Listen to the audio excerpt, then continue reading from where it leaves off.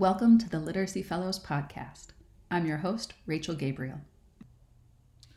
This is the first episode of Series 2, which is focused on emerging questions about online teaching and learning. Now that we're up and running, what's happening, what's working, what's next for literacy teaching and learning during this unique period of time in the spring of 2020. My guest today is Jen DeRagon, a multi-time alum of UConn, who has been a favorite guest speaker in my classes for a long time for several reasons that you're about to see firsthand. And the first reason is that she has a really broad, clear-eyed view of the world of education in general and literacy in particular, and is still really positive, enthusiastic, and encouraging about this work. When I first met Jen, she was a classroom teacher, but since then she has become a literacy coach, a reading consultant, and she's now a school principal and a mother of two. So she has a really multifaceted perspective on this moment in education, and is also a really inspiring example of a principal who is deeply and passionately committed to literacy and who has a really deep understanding of it. She's currently the president of the Connecticut Reading Association, so if you've ever gone to any of their events, you may have seen her around, but you definitely know her work. And she's just so much fun to talk to, so I know you're going to love this show. Let's meet Jen. Thanks for having me. I'm Jen DeRagon. This is my second year as principal of George Hersey Robertson Intermediate School in Coventry. So we are 370 students across grades 3 through 5. So it's just an awesome place to be. We're a small district in northeastern Connecticut, situated, right up next to UConn there.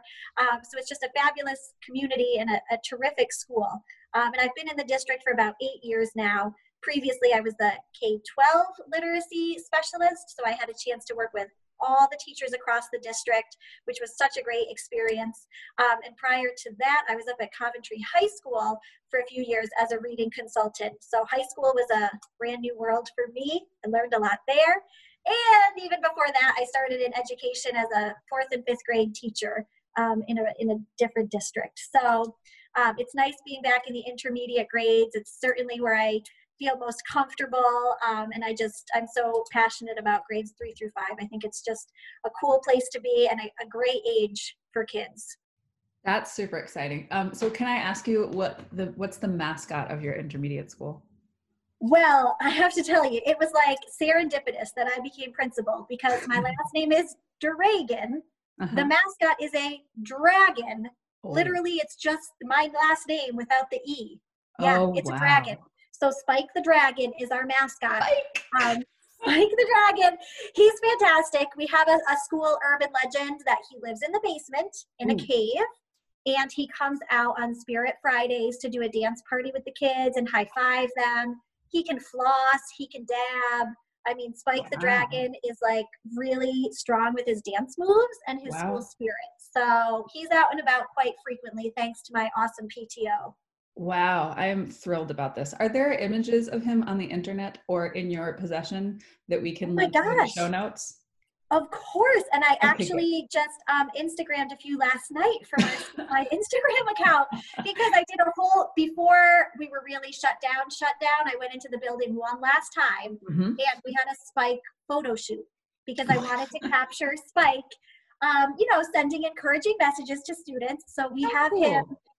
We have him washing his little paws. We have him maintaining 6 feet of distance from others. We have him standing in front of the school waving. So I have a whole collection of Spike the Dragon. That is phenomenal. Why did that seem important? I've been talking with folks about what were the things that you took from your classroom when you only had 5 seconds to decide, and clearly you had a moment to consider, but you went all the way back in there to do this thing. What was it about Spike, or what were you thinking when you were like, you know what, if I'm going to do one thing, this is it? Yeah, I mean, this whole pandemic has really caused us to step back in education from anything that I've ever experienced or known. I come from a background of curriculum, instruction, and assessment. SBAC is like a second language to me. CFT was my first language. You want to talk Common Core standards all day long. I can probably recite them verbatim. And this put me in a very different, albeit somewhat uncomfortable at first, situation where all of a sudden that didn't seem to have the same degree of importance anymore. Mm-hmm. And, when you go back in the building and you're thinking, what do I really need? What message do I want to send to our GHR community and to our kids right now? Mm-hmm. It's not one that focuses on academics right now. It's one of, we miss you, we care about you, and we want you to know that while you're sitting at home, we are thinking of you, and I hope you're thinking of us. And just keeping present in students' lives, because, it's different for us as adults. I can't imagine being 9 years old, and all of a sudden, you are no longer seeing your friends every day. Yeah. Your whole family dynamic is slightly different. Your parents may or may not still be going to work or working from home. So your routine and consistency has been totally upended, and your whole sense of community has been totally upended. You're not playing baseball on the weekends with your friends anymore. Yeah. And so, you want to make sure that kids know the school community is still here for you, even though it looks so drastically different right now. So sending out weekly goofy pictures of Spike or whatever it is, I think is so important. And I just wanted to capture it before I could no longer have Spike available. Okay, good. The limited window of Spike. That's really cool. I really He's at the dry cleaners now getting cleaned because, I don't want anyone else to wear Spike if there's germs on him. Oh my goodness. Wow. So that's great. That's what we do when we close schools, we clean them. But also I really appreciate what you're saying about like how school used to be made up of certain key ingredients. Like we've got standards, we've got assessments, we've got curriculum. And now school as we know it with curriculum and assessment and showing up on time at like attendance and punctuality and the bell ringing and everything isn't essential. But a school community and learning are, and they have to find a way to keep going somehow. But what that looks and sounds like obviously is quite different. Yeah, it's such a drastically different role. And we've all had to really take a step back to think about what is the school's function in a community. Okay. So of course we have a mission and vision statement. We have a portrait of a graduate statement. We have these high, wonderful and valid aspirations for our kids. And we want to maintain that academic integrity, and we want to make sure that we are producing wonderful quality citizens when they leave us at age 18, right? So like, that's easy. We all agree with that. But in a pandemic and in an emergency situation, that changes a little bit. What is our role in a community? And so I try and bring that up at every staff meeting I have with my staff. Right now we're meeting weekly, and then different teams are meeting weekly. That's far more than we would normally be in communication and have those connections, but I think it's critical right now because we're not seeing each other in any other time. And I just want to keep that constant through line of communication and make sure it's a consistent message that I'm sharing with everybody. Nice. And what I've been sharing is, right now academics is on the back burner, and that's okay, because what we need to provide to our school community is consistency and connection. So above all, if we were to pull back standards and assessments and instruction, our kids need to know that we still care about them, that we're there for them. They still need to see our faces, whether it's Google Meets or some other vehicle, whether they see Spike on Instagram or something like that. They need to know that we're still connected and reaching out to them, and that while we don't have a bell that rings at 8:10 anymore, we still want to provide them some degree of routine and consistency. Yeah. But at the same time, recognize that families are in very disparate situations right now, and some kids can log in at 9 in the morning, and some kids can't log in until 6 at night because that's when they have the technology or the adult support needed to access that. So we have to be more flexible than we've ever been with factors like time and resources, because that's variable in every home. And it becomes an issue of equity that we want to make sure that no child is penalized because they can't log on until 8, or they can't log on until later in the day. Yeah. So more than anything, I've pulled back to that Maslow's hierarchy of needs, and going back to the basics, because we're going to have families in the community that are affected firsthand by COVID-19, or everybody's affected in a different way. And so I think we need to be responsive to that and compassionate. And more than any assignment we could possibly post on our Google Classrooms. And yes, our assignments are terrific and wonderful and rigorous and aligned. But more than any of that we can post for kids, they're going to remember how they felt through all of this, and the family's emotions and our personal relationship with families right now, far more than any assignment we could possibly post. Yeah, I hear that.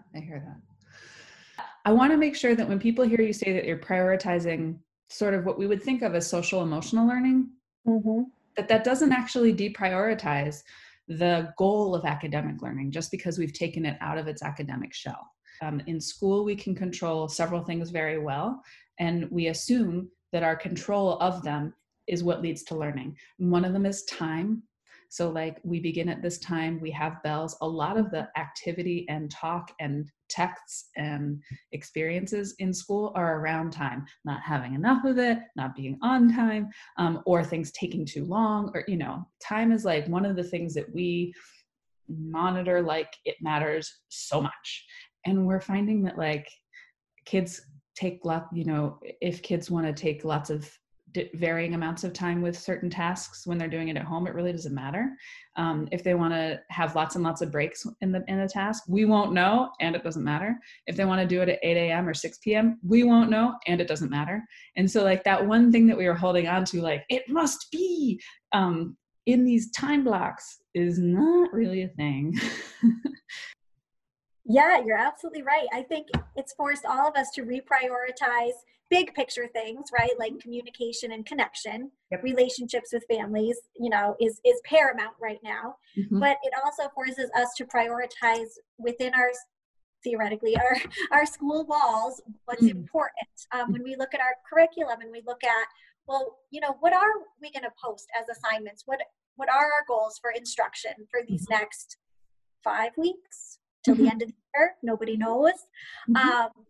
So we've had to really reprioritize, critical assignments. What's most important? What's going to allow us to get kids to show what they know and can do? We still want to move forward with some learning, but we're really, being cautious and moving slowly with how we're delivering the instruction and making sure it's really addressing what we need it to address right now, because we recognize, time is just a whole different structure right now for kids. And so we're really reprioritizing what's important for them to learn right now.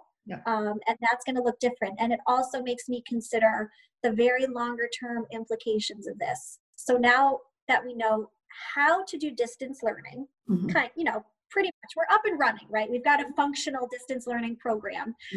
We're not experts by any means yet, but now that we know how to do this, will there be longer term implications for things like snow days? Are those no longer going to happen? I don't know. If there is another pandemic or another need for communities to shut down, is this a viable option again? For how long?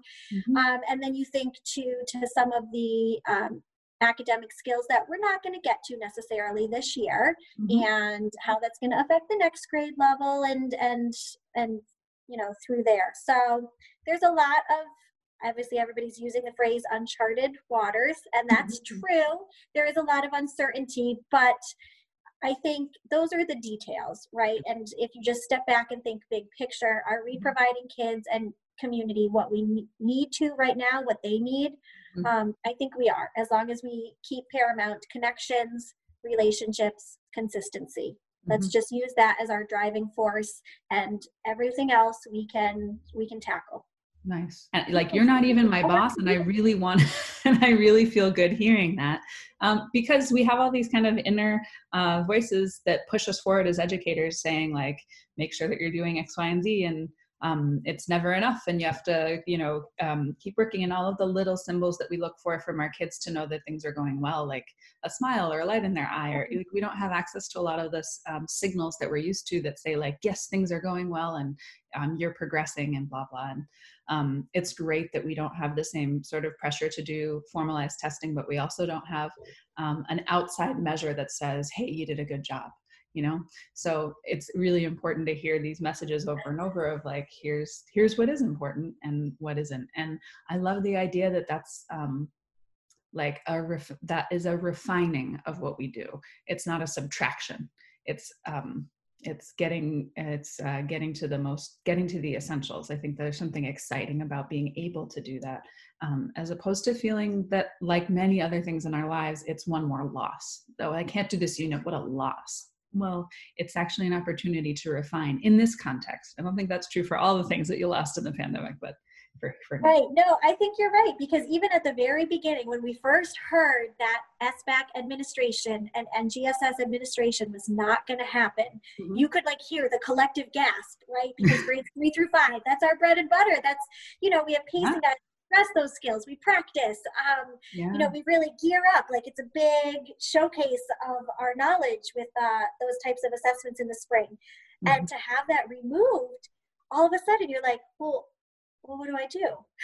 Okay, so hold on. This is such a great, use the word opportunity, which I think is absolutely right on, because this is an opportunity. This is freeing. We don't have to spend 2 or 3 weeks rotating through testing sessions. And how can we use our time differently and perhaps better than that? And so once we got to see it as, oh, we're not doing that. Not that I don't know if anybody could ever grieve the loss of a standardized assessment, but to some extent you do, because you prepare for it and you have all these great plans in place. So there is some grieving there of all that hard work that might not come to fruition in the way that you had expected it. But it's so freeing to know, like, guys, think about what kids really need right now. What do we need to teach them in 4th grade? What do we need to teach them in 5th grade before they move on to middle school? And it's bigger picture, and that is so liberating on so many levels. Yeah, liberating is a great word for it. And it shows people, some for the first time, how like a lot of these things that we thought were like definite, like just facts of nature, you must know these things before the end of 4th grade, or you have to get a report card on a certain date, like those are not facts of nature. They could go away. And when they do, what's still important? We have to have the mission vision alive, because the structures that were built around it are not available. Speaking of structures, one of the things that has come up in conversations on the podcast, but also off and around it, are the idea that the beginning was about learning to use tools to connect with people online. And now that people have kind of like explored some tools and they're always learning new ones and getting better at them, the question is like, how do you use the tools instead of letting the tools use you? And making sure that you are being like, finding the ones that really match your intentions as an educator, and not finding ones that violate your intentions as an educator, and being, thoughtful about those interactions. So tell me about how you're thinking about tools right now. I mean, I myself admittedly got sucked down into a rabbit hole of trying to find cute backgrounds for a Google Meets meeting today, for my staff meeting. Like, did I really need to spend an hour doing that? Not really, but at the same time, I just wanted to see, and I thought it'd be super engaging. So, okay, so I've fallen into that. So, I mean, teachers are definitely exploring all sorts of new programs and becoming masters in Google Classroom like never before. So the Google Suite has always been relatively familiar to our district. We've had lots of training on that, but it wasn't to say that every teacher was employing all of the different applications within Google Suite. So Google Classroom is the platform that we're using 3 through 12 in our district to organize our distance learning. Most teachers, again, somewhat familiar, but there's still that, that degree of new learning. And obviously we never used it at 3-5 for day-to-day instruction and assignments. So that has been a lot. And I think that has been to different degrees overwhelming for people. And so we've really just tried to be patient. We got the notification Friday that we were not coming back on Monday. And that hopefully by, I think it was Wednesday or Thursday, we would have our distance learning up and running. Okay, so challenge accepted. Right. We can do it. But again, it's a learning curve for everybody, and it's still evolving. So I think the Google Suite has been super helpful for us. It aligns with, statewide student data privacy, and our district has a very comprehensive plan. If you want to use a new program or a new app, it has to get district approval. And a lot of that, there's a form to fill out. It goes to the IT department. They ensure it aligns with Connecticut student data privacy laws. And then we look at our district-wide policies. So there's some control so that it's not the wild, wild west of, I saw this cool app and I'm going to use it with my kids, but I don't even know where this information goes and if it can be shared publicly. I think our community is very conscious of that and making sure that we're protecting kids if they're being videoed, if they're in a Google Meets, if they're sharing a picture on Flipgrid, we've been doing a lot more with. And so making sure that it is something that's district approved, so we know that it's safe for kids to use and abides by our policies. Padlet, and then other programs that we have used in the past that we're continuing to use. MobiMax, Alex Math, Lexia. There's good and bad with everything that you do, and programs like Lexia or MobiMax or Alex are super convenient. Our kids know how to use them. They've used them consistently if they've been in any sort of tier 2 or 3 programming. It's very easy to monitor. It's great feedback. You can do a quick screenshot, send it to families. Here's how your child's progressing. So like in terms of ease of communication and discrete measurement of skills along the continuum, those programs have been great. However, what a computer program lacks is that human component and the connection and the personal and the opportunity to really interact face to face with somebody. And so we're being very careful to balance that as a vehicle for instruction with actual teacher time and Google Meets. And I think we just had a staff meeting this morning and teachers were sharing out, they're doing office hours, 3 hours a day. They're doing planned Google Meets, 2 or 3 times a week. They're doing math support, Google Meets, and reading support, Google Meets, and kids can kind of check in with them online at various points throughout the day or the week. And I mean, they are seeing 75% or above of their kids accessing that. Wow. Which I think that was way beyond my expectation, because again, I just keep thinking, well, not all kids might be online at noon. So what are the odds that all your kids are going to log in to see you at noon? They are, because the kids crave that connection with their teacher. So I think that's tremendous. So technology is great. It needs to be used thoughtfully and carefully, which we all know. So it's definitely still a balance, very blended learning. Yeah, what I really appreciate about that is the idea that like there's room to try new things, like, but there's a process for doing that. So it isn't just a free for all. And I have talked to folks that have been really overwhelmed by just the sheer number of options that are out there. And it's great that people are sharing so many ideas, but it also like can lead to its own kind of inertia when you're like, yikes, there's 1,000 things and I don't know anything about any of them. Yeah, and I know teachers have also asked about like requirements. Are we required to do a certain number of Google Meets? Do I have to learn Screencastify? There's no guidance for this. You're welcome to try it. Like, these are all opportunities to try new things, but there's certainly not requirements. This is not going to show up on your TVAL. I'm not doing any observations of you using this technology right now. So there's no like punitive measure here. It's just figuring out what you feel comfortable with and what you think will be effective for your students' learning.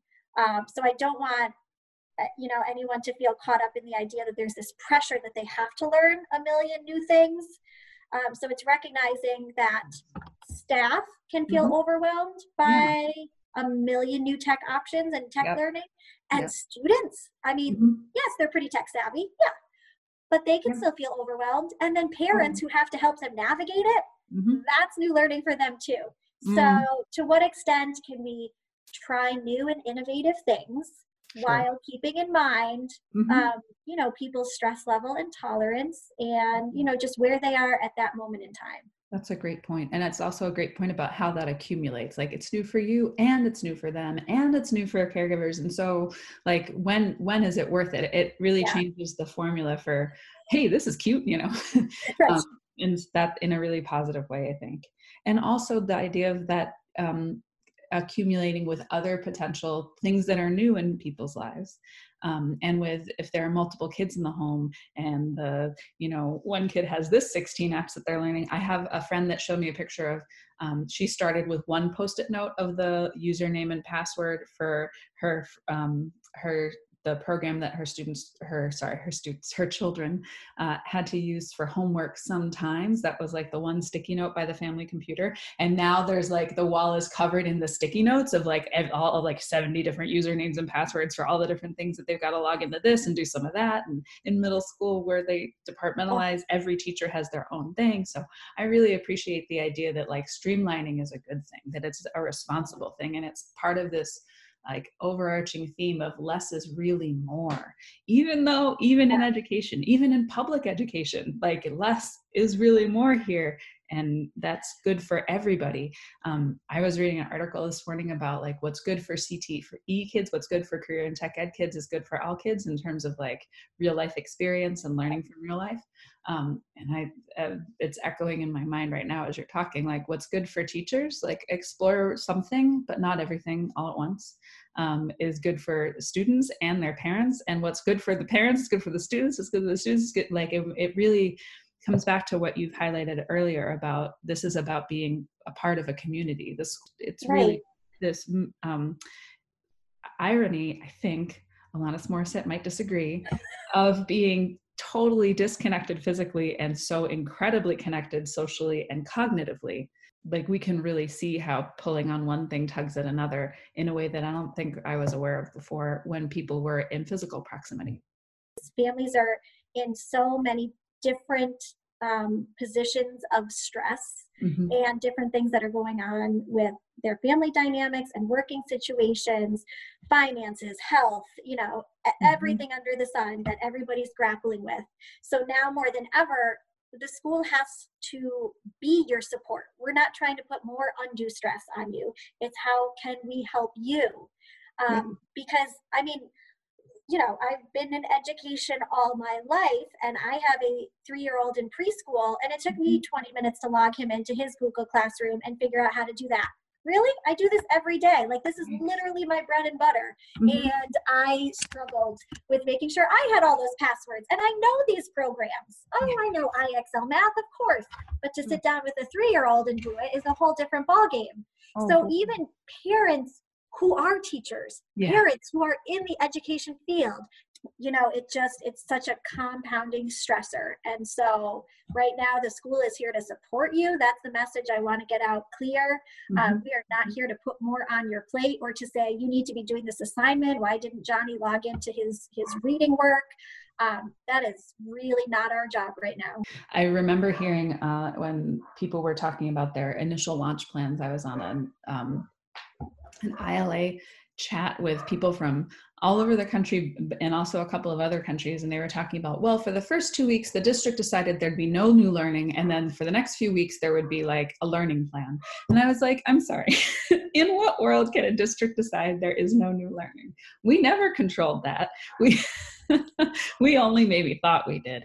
And so I really appreciate how you're saying like, the way to protect learning opportunities is to maintain consistency and to do what we can to not contribute to outside stressors that we could never possibly know or measure or understand.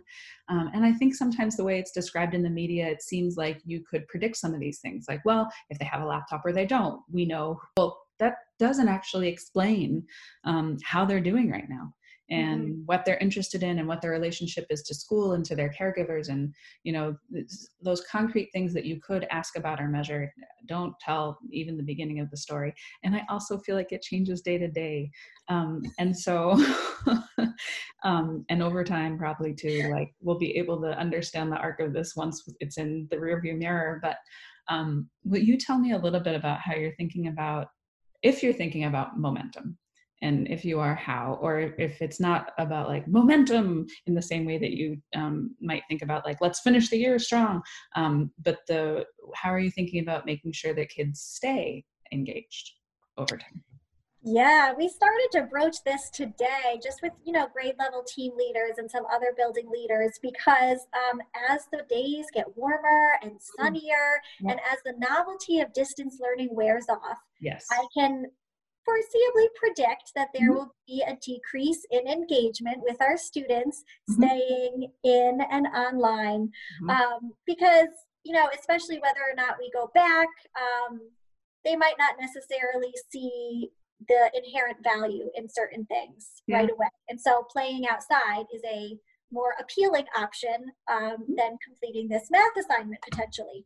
Maybe not. So, I appreciate that you use math as an example. Maybe. Yeah, maybe, I don't know. So we do have to start to think about our evolution. How are we going to keep kids motivated and engaged throughout the rest of this? Potentially because this could be throughout the rest of the school year. And at the same time, how can we provide some sense of closure? Traditionally we've had a 5th grade promotion ceremony because they leave us and go to the middle school, and that's a huge deal. That is like a little mini graduation of sorts. That's a sense of closure, even just from grade to grade, and getting that your classroom community and with your teacher. So those are things that we're just starting to discuss for possibilities. But I do think, I just keep using the word evolution, because I think we are doing a tremendous job. The feedback has been great. Our staff is just above and beyond supportive and tremendous and wonderful. And I can't say enough about how hard they are working to connect with kids every day. But how do we evolve to maintain that connection and keep kids coming back for more and wanting to come back for more? So that could look like a super highly engaging project, perhaps. It could look like the continuation of your lunch bunch meetings, because it's fun and social, and that will keep kids with you along the way. Or it could be a cool new tech thing like we just talked about that could keep kids involved. So we're evolving. There's no definite end game of what we hope this looks like by June 12th. None of us really know, and I think we just need to feel comfortable with that uncertainty to the greatest extent any of us can, and just feel validated that we're doing a great job. We are working very hard in things that none of us asked for, none of us were trained for, and so we're putting forth our best effort every day to make a difference for kids, and that's where we're at, and that will continue to evolve. Wow. And that's it for this chat.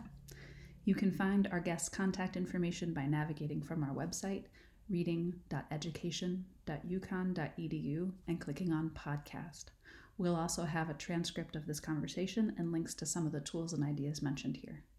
Don't forget to like, subscribe, download, share, and check back here next week for a new series of podcasts from your UConn Literacy Fellows. Thanks for listening.